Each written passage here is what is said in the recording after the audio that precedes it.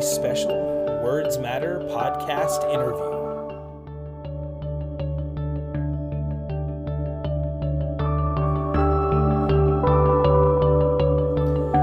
All right, welcome to our very special interview with Dr. Steven Sims from Oklahoma Baptist University. Nick talked about this interview and Garrett set this up. He's been really excited to kind of take a different perspective on some of the worship stuff that we've been talking about in the last couple of podcasts.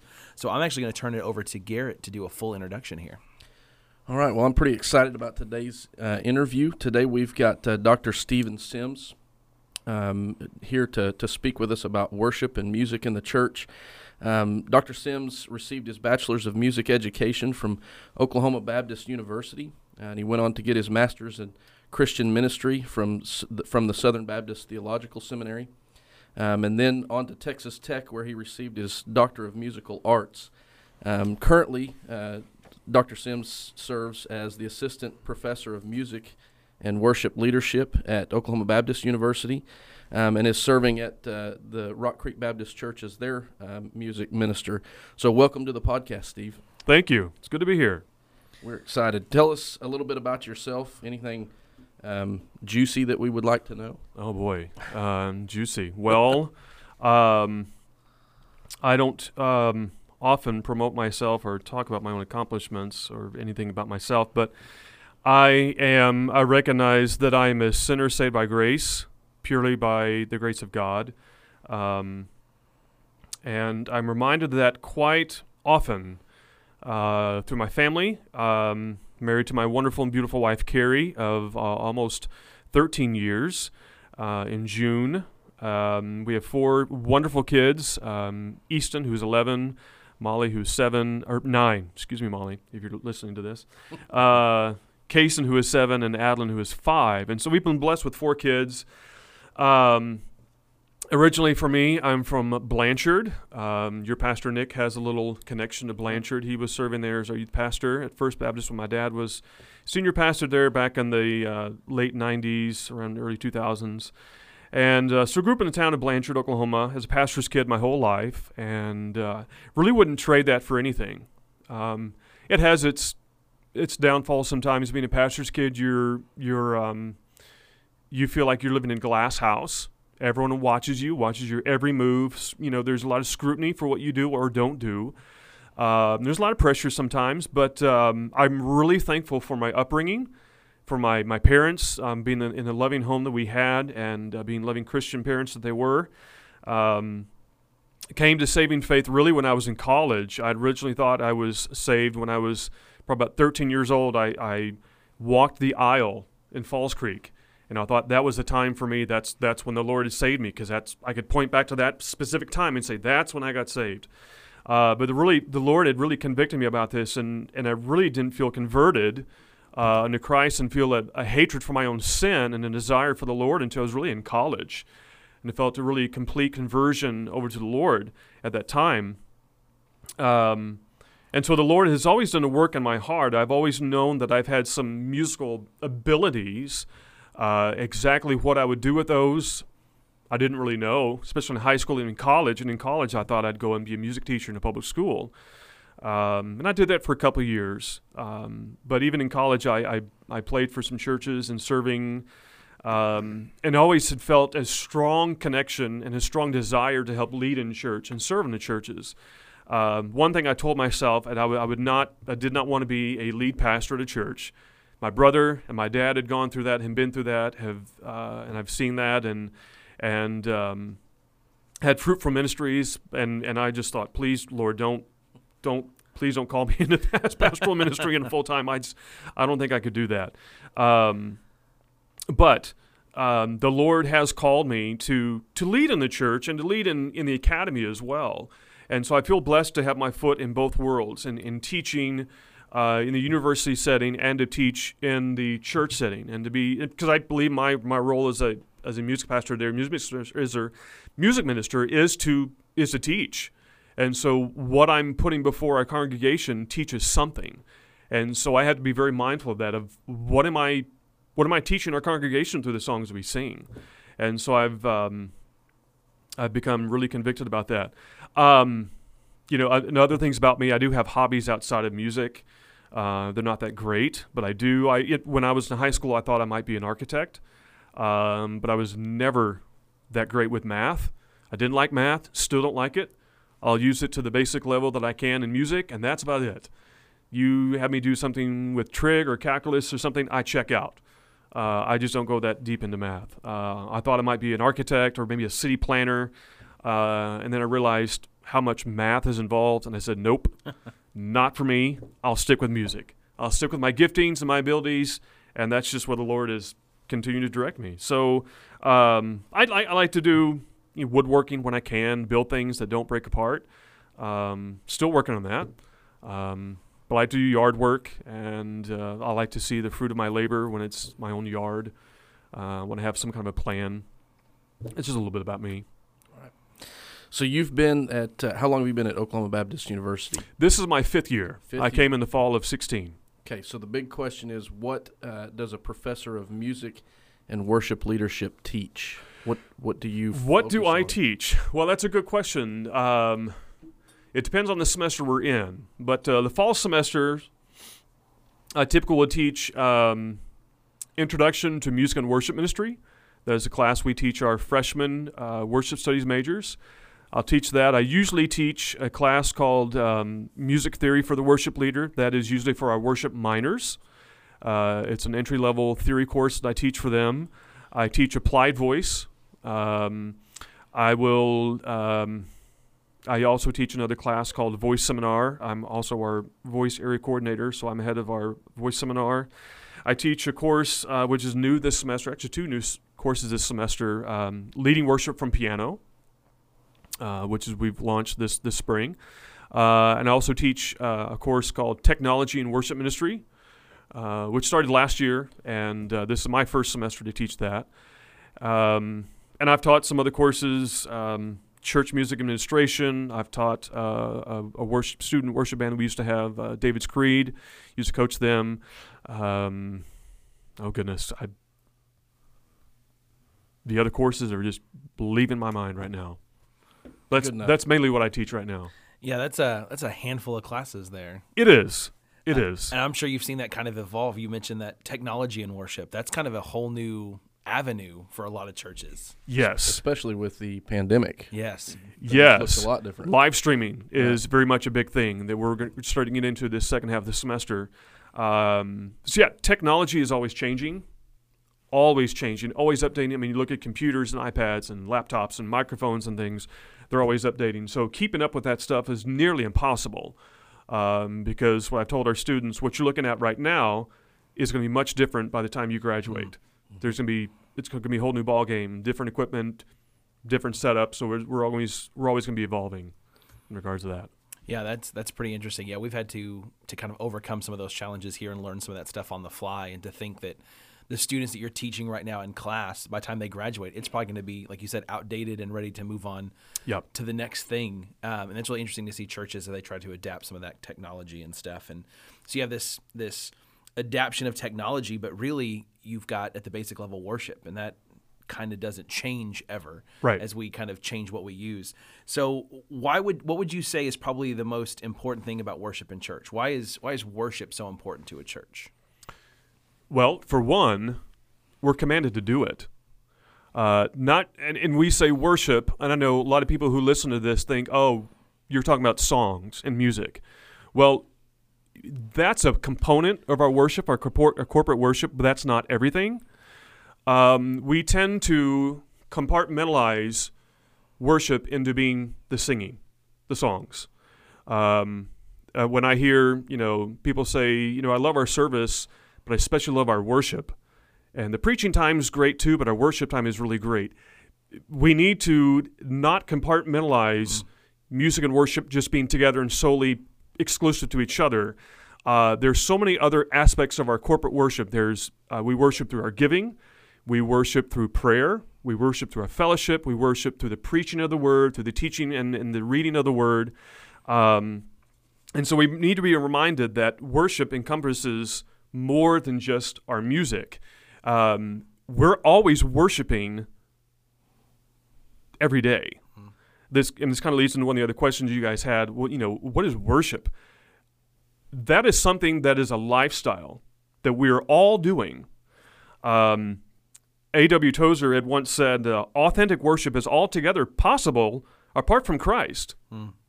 It is possible. We have to ask ourselves, but then who or what are we worshiping? Even on Monday through Saturday, when we're not together as a corporate church, corporate body within the four walls of our church building, who or what are we worshiping throughout the week? It could be, heaven forbid, it could be ourselves. It could be our time. It could be money or fame. It could be prestige, which basically all boils back down to ourselves. It comes back to pride, worshiping ourselves and putting ourselves above everything else. And so God has commanded us to worship, has commanded us to put Him above all things. Even back in the garden with Adam and Eve, the original design, the original intent was for God to be He was the king. He was to be the king. There was to be nothing else that was to take the adoration or the focus of Adam and Eve, of mankind. And so God was to be the ultimate authority. He was to be the ultimate source and object of our worship. But as we see through the fall, we tainted that because of sin. And then we put our focus upon ourselves and other things aside from God. And then we see through the history of Israel, well, we come in through kings. We want a king. We want to be like these other people. We need to have a king. Well, they're warned, when you ask for a king, these things are going to happen. And that came to pass. And then we see the kingdom divided and so on and so forth. We tend to, I say we, at least, I don't want to be so general, but in our society today, I think we as Christians in here in North America, we tend to compartmentalize worship being just song. And we have to get away from that paradigm and from that myth that it's all just about the songs that we sing. That's probably one of the most visible and most expressive forms of our worship. But we can't forget about the authority of the Word, because that's where we learn about God. That's where we find out who He is. And that's where we find out what He desires for us. That there is to be no other God beside Him. I am the Lord your God. You are to have no other gods before me. And so we read in God's Word that He is to be the supreme authority. He is to be the object of our worship. There is to be nothing else. And when we start to put aside the Word and its significance, and we start to lose sight of its power, then where do we tend to put the significance? Where do we tend to put a lot of that emphasis? Well, put it back on us. Yeah, we tend to leave it up to our imagination and our thoughts, and when we take the Word out of that, we invite trouble. And I don't want to be next to somebody when we have an answer before God, and we say, I just didn't think the Word was that important. I don't want to be standing next to you at that point. I don't want to have to hear that, what God would have to say about that. And so we're commanded to do that. Even Paul tells us, yes, in musical terms, admonish each other with psalms, hymns, and spiritual songs. And we saw how the early church, how they came together, they shared in fellowship. There was teaching of the Word. There was preaching of the Word. The apostles would come and teach the words to the people, and we see how they came together. We weren't really giving specifics of how all that came together and what form and how their services looked, but we do have an idea of some of the elements that took place. We know they prayed. We know they fellowshiped together. We know they broke bread.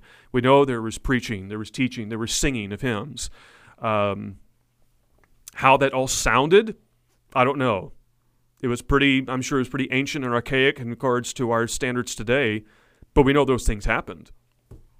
So do you think that the focus or the compartmentalization of preaching and singing is because, one, it feels like we do corporately when we sing. We are involved in that, and then in the preaching, we somehow don't feel that we're involved in it. Is that why we compartmentalize it, or? Yeah, probably because part of the reason we don't get involved in it. I think sometimes it's easy to check out during the preaching and think, oh, I've heard this before. Yeah, he's got some great points. Yeah, that was a good message. And then if we're really challenged to ask, what did your pastor preach on? And if you had to go back, and if you're having to search for the text and remember, yeah, I don't know. That's because we're not staying engaged with the preaching. And I think there's maybe a twofold side of that. It's maybe on our part that we're not trying to be engaged and staying involved with the preaching of the word and listening actively and receiving that. And maybe part of that is on our pastors as well. We're not believing in the power of preaching of the word of God. Maybe we're relying on something else for our people to really latch on to. So I think there's two sides to that. We have to be very, very careful. Yeah, we have to be engaged. We have to take part in that, which means we as the congregation, as we are sitting and listening to our pastor preach, we have to be listening actively. We have to be taking that in. So, which means we have to put, which is very hard to do, put other distractions aside. As I was driving here, there's so many things I wanted to look at, looking at the countryside. It's been a while since I've driven Highway 9 between Shawnee and Seminole. So many things that could have taken my mind and distracted me from driving, but I had to stay focused. But there's so many things I wanted to look at.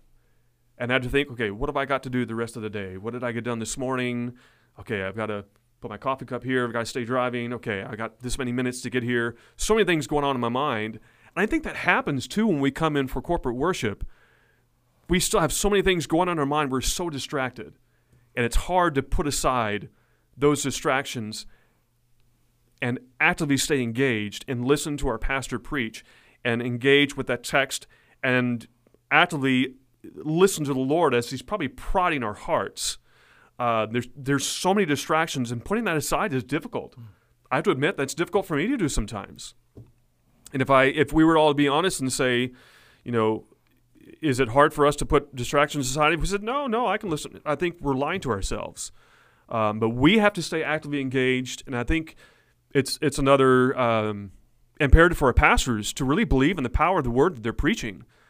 And they need to come to the pulpit with authority and not think of it just as another therapy talk. This is the word of God we're talking about. This is important. This is God's very word. It's breathed out to us that we need to take this very seriously. So you talked about distractions and being able to take that all seriousness, and I think here at First Baptist Church Seminole, we've tried to adapt that in the last couple of years, is making the word central to what we're doing. How easy for it is preferences to slip into that. Oh. And you get to that, I remove the distractions, but there's something about my preferences that take hold. Like, why is that such a big issue for us, do you think, in worship? Preferences. We all have our preferences. If we were to really take a poll on all of our preferences and what we like and what we don't like and what we prefer to have, whether it's regards to the music, the instrumentation, the type of songs we sing, or the elements that we use, or the way we carry out those elements, the prayers or the scripture reading, if we have it on the screen or not, or we all use our own Bibles. We all have the way we like things done. And we have to come to a point and realize we're really not going to be able to cover all those preferences. If we tried to do that, we would run ourselves ragged.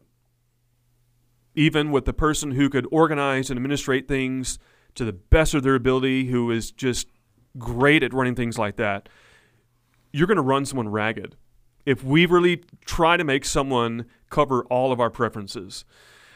We have to come to a point and realize, okay, we have to do some certain things in a way that allows and encourages everyone to take part.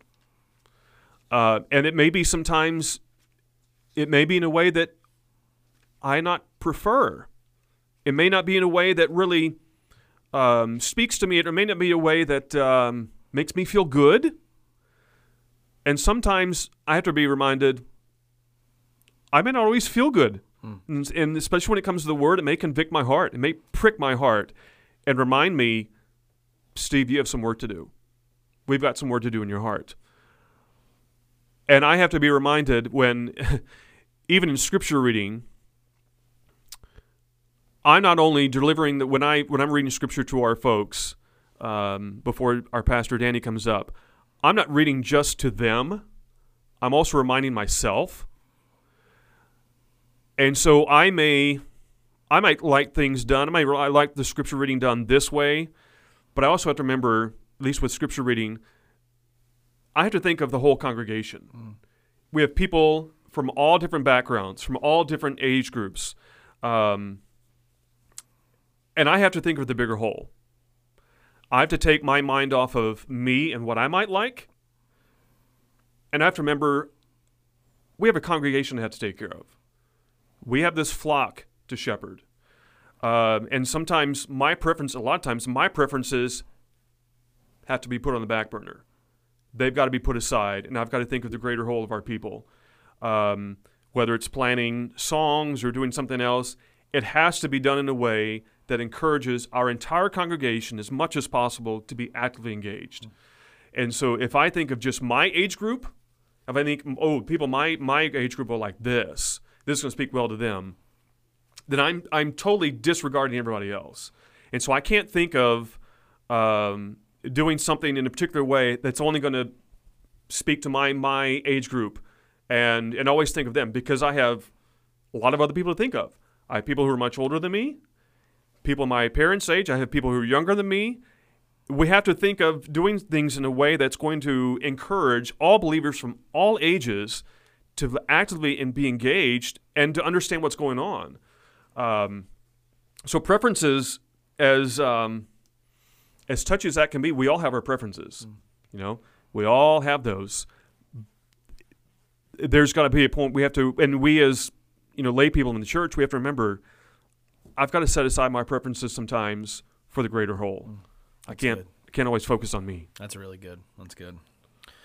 So you teach worship music at an academic level, but you also are the music minister at the church my dad's pastor at, and so you do this on the ground level as well. So what is your aim or your goal for a Sunday morning worship service? How do you organize it? How do you plan it? What does that look like?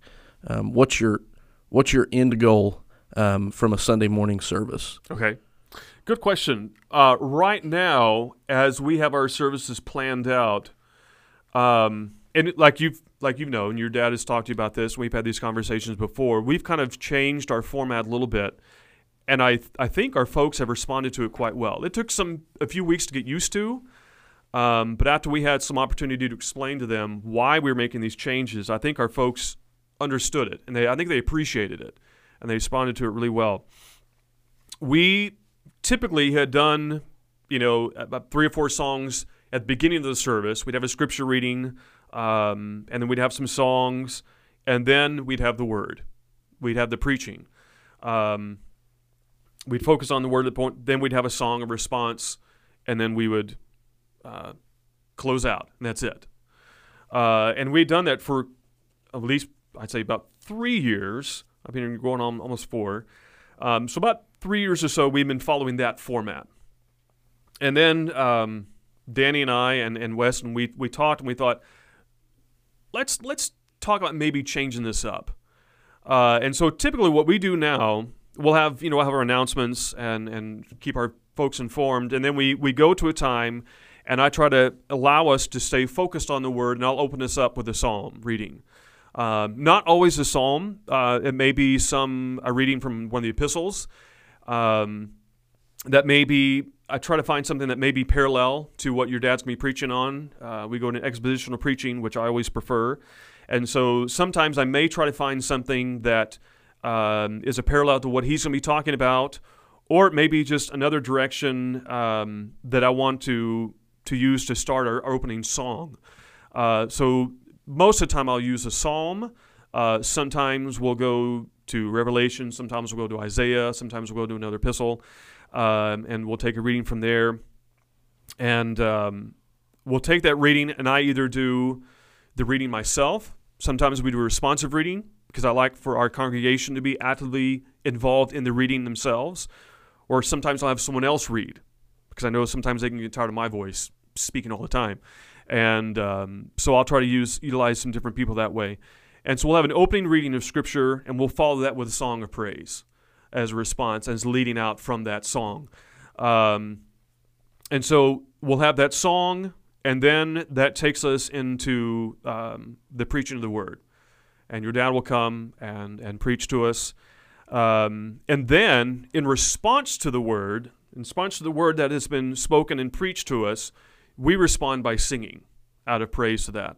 And we usually do 3 to 4 songs after that. For the past, probably a couple of years, we've been trying to introduce a new song every month. I know you all have your anthem, monthly anthem that you use, and we just call our song of the month. I think we stole that from you. Did you? Okay. I think so. You're welcome. But so we do that, and we try to incorporate a new song every month. And I realized if we did that every week, our folks would probably feel jolted. They need some familiarity with our songs. We need them to feel familiar and feel comfortable with some of the songs, but we generally introduce a new one each month. And I don't always put that song in the same spot every week. Sometimes I'll change it up so they don't always expect it. And I don't want to throw them off guard, but I don't want to become so familiar where it's expected and we go into this autopilot type mode. But we'll introduce a new song each month. And so that way they're learning new songs, gently but gradually. And so we'll do about 3 or 4 songs after the sermon. And then we'll come to a time where we kind of pause, and your dad will come up and have a few words to speak, and we'll have a time of, invitation, a time to respond to the word. If people want to come forward, they don't have to. But we'll do a final closing song, and then we'll have some type of a spoken benediction. Usually your dad will come up and lead us out and dismiss us from there. And so in regards to songs, I always try to make sure, there's many different ways we can plan songs. One thing I don't do is try to keep all songs in the same key. It's just, that's not the primary goal for me. I worry about keys later. Yes, I do make sure we keep it in a singable key that everybody can sing in relatively well, because if it's too high or too low for me, I know it's going to be too high or too low for our folks. And that's just a recipe for disaster. So I stay away from doing that first. I first make sure that our songs have sound doctrine, because, like I said before, my ministry in music to our congregation in music ministry, it's a teaching ministry. So I have to remember that what I'm putting in front of our congregation is teaching them something. So what is it that I'm teaching them? I have to make sure that we are enhancing biblical truth, that we are enhancing, that we are proclaiming the gospel through our songs. It may not be through every single song, but I always make sure we have some connection to the gospel in one of our songs, if not all of them. And we can easily tiptoe around the gospel and say we're going to be gospel-centered, have gospel-centered songs. Well, we need to be reminded what the gospel is. We keep saying gospel-centered, but we need to remind ourselves what it is. That before a holy God, we stand as sinful creatures because of the fall. And we are basically in need of a Savior because of our sin.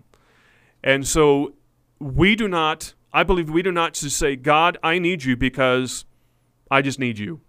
We need to realize why we need God, why we need Christ, our Savior, why we need Him. We need Him because we are fallen creatures. We have a sinful nature.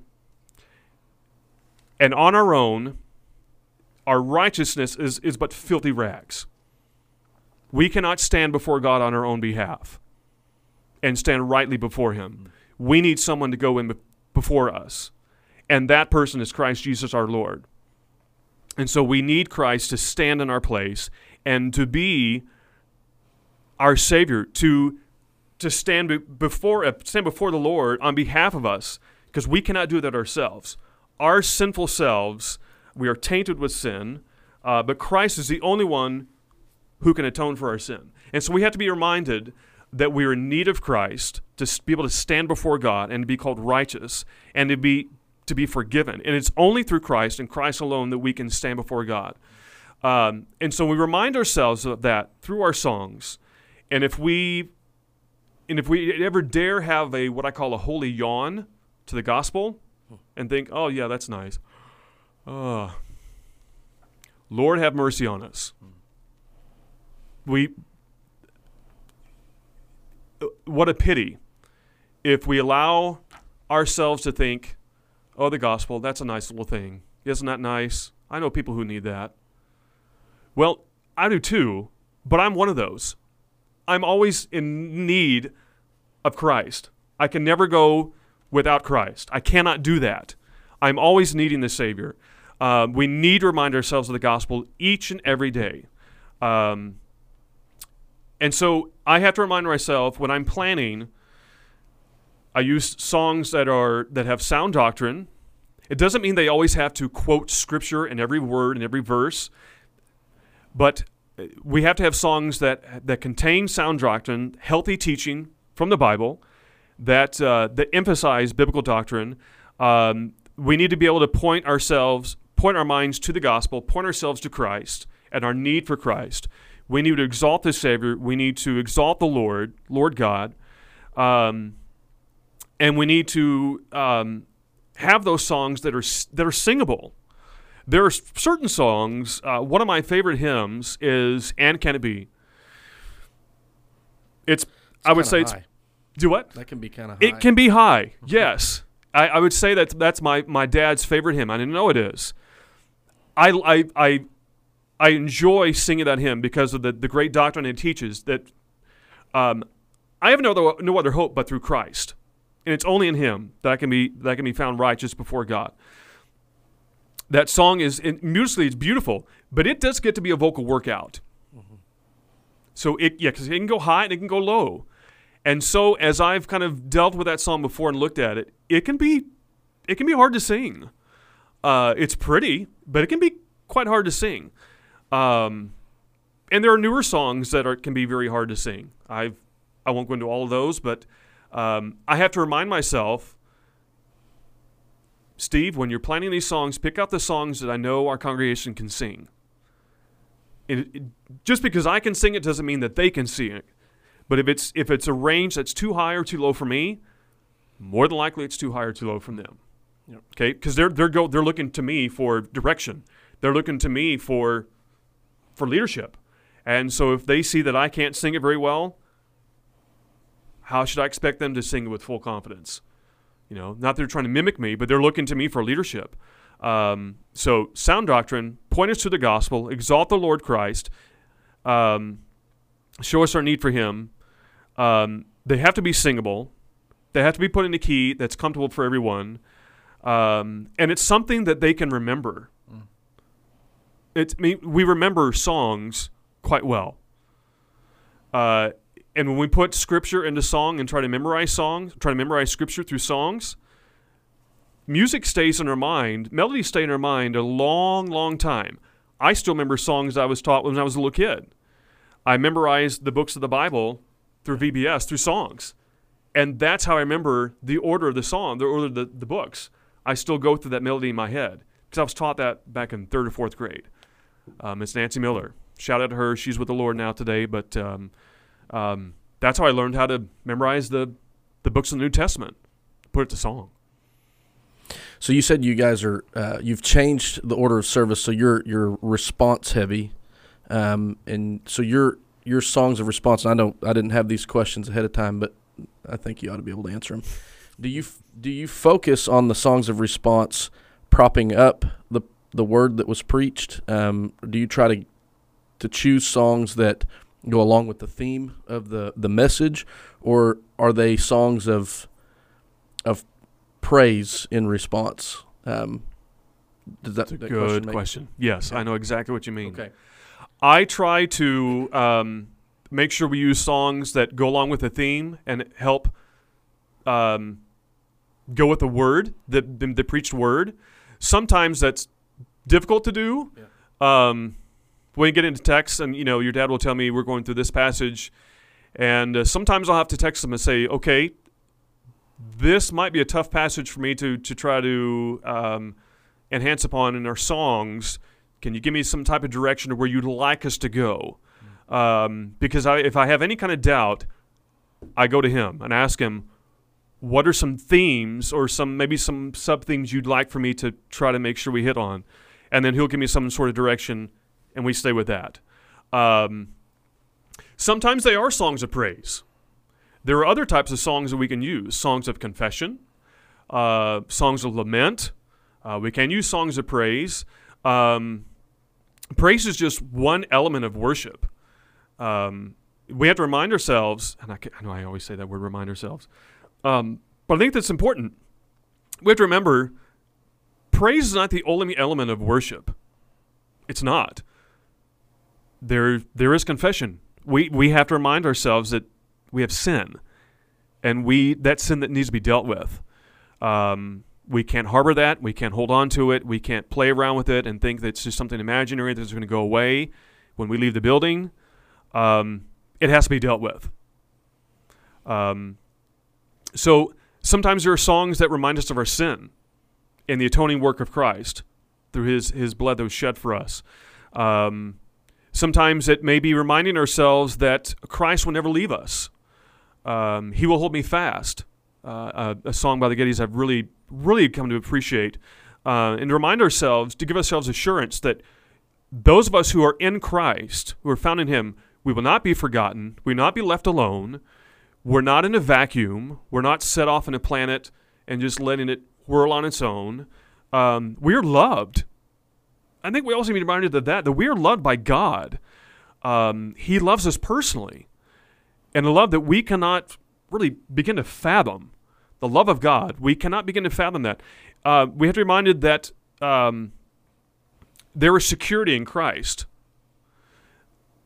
So when I do pick out songs, I do try to go with songs that are going to be parallel with his theme. And sometimes it's difficult to do. Mm-hmm. But like I said, if I ever have a doubt, I'll contact your dad and say, can you maybe give me a little more direction on this, where you think you might be going, and some things you'd like me to hit on, or if there's a particular song you do want me to use, let me know and we'll put that in. And I'll make sure that does stay in our service, because I want our people to be able to see the connection and to be able to have a connection between the songs and the preached word. And if we don't have any kind of connection, then I think I've fallen short of my job of doing that. And I have to admit, there have been times I think, I didn't see a connection there at all. I thought I had a connection there, and it just didn't work. And I can be hard on myself as being a musician. And then, later in the week, some person will come up to me, and I totally don't expect them to say, I really, really appreciated the way you put that song in there, or I really appreciated the way you laid out those songs. My heart just really was overjoyed. I really appreciated the way you did that.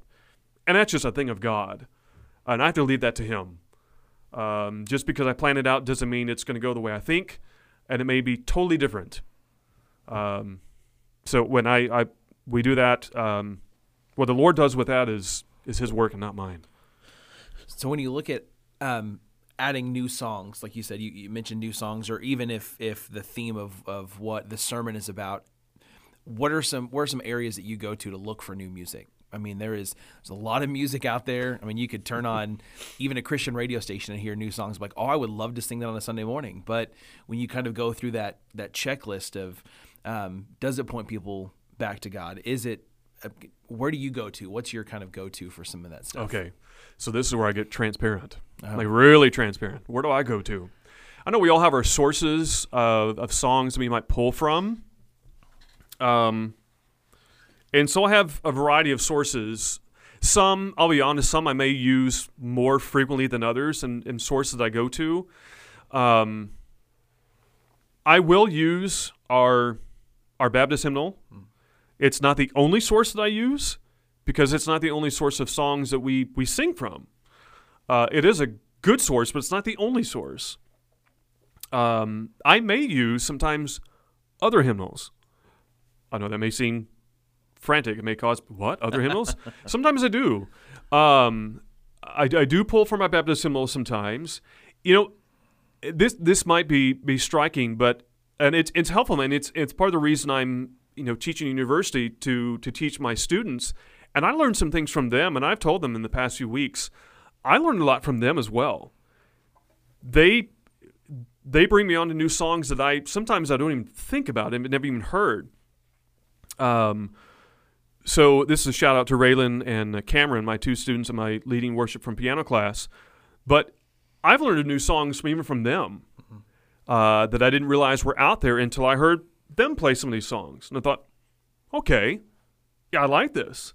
But sometimes my students will, without even knowing it, they'll introduce me to songs, and I'll look at those, and I'm really intrigued by what those songs have and the doctrine that's in there and what they're teaching and how singable they are. Yeah, sometimes I'll hear songs on the radio. I don't try to allow the radio to be my guide, because on the radio, in my opinion, there's a lot that's put out there, but there's a lot that's not being played. There's so much strong music and doctrinally rich songs that are out there that are not being broadcasted. And I wonder why. I have my reasons why they're probably not being put out there. But sometimes I do hear things on the radio, and I'll ask my wife, have you heard this song? She said, oh, yeah, I've heard this quite a bit. You'll find this here. Huh. I didn't know that. She will lead me on to some things. My pastor will remind me of some songs. He'll tell me, hey, I've heard this here. You can find this here. Would you take a listen to this sometime? So he'll lead me to some music.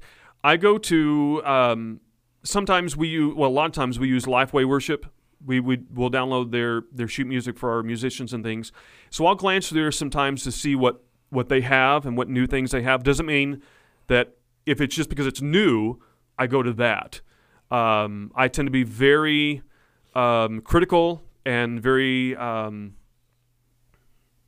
skeptical, but very studious of songs that are put out there, because I want to see what it is, what it's saying, what it's teaching, and I want to listen to it.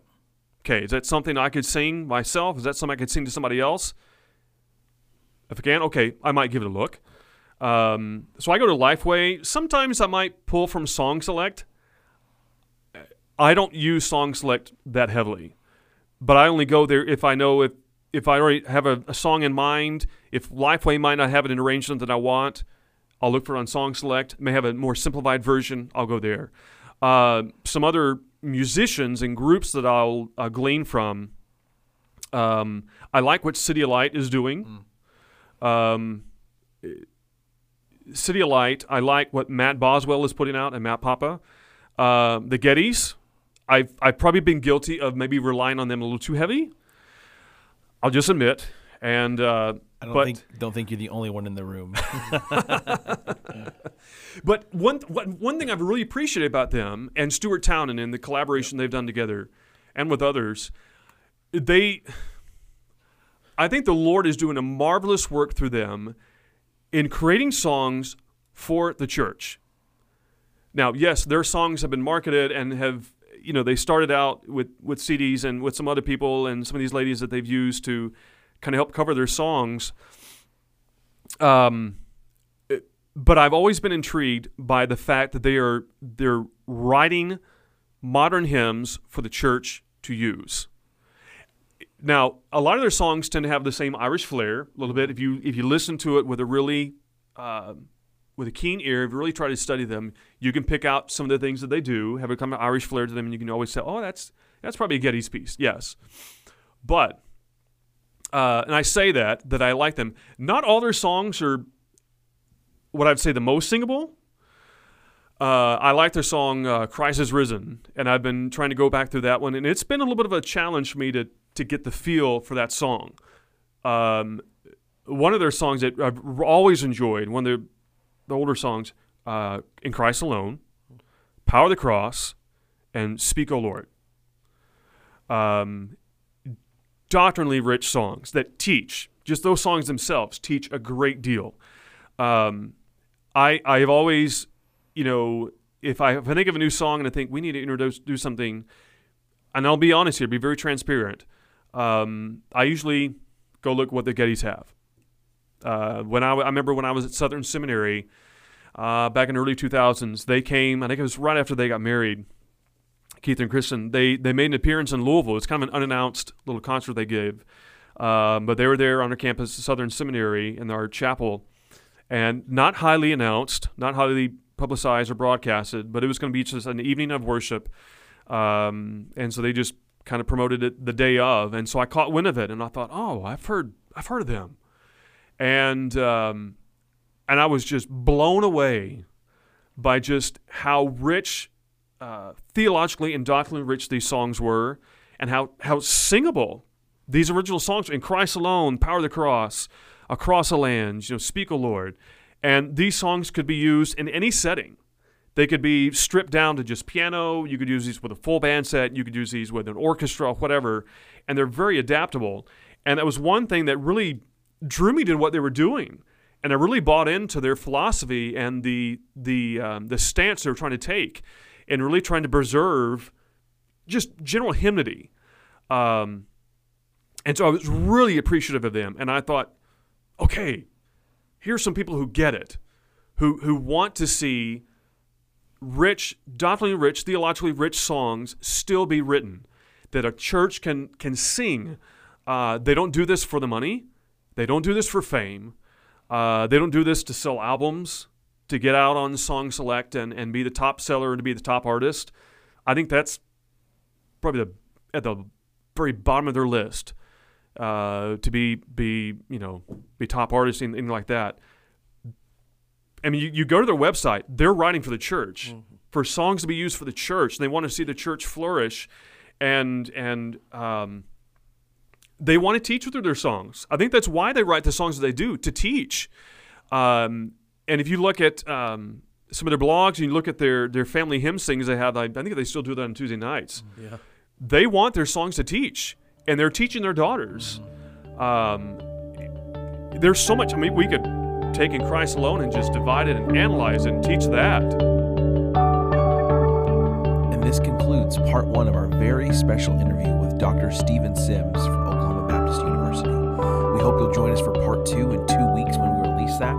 There is so much more left to discuss, and I hope you'll come back and hear part 2. Thank you for listening.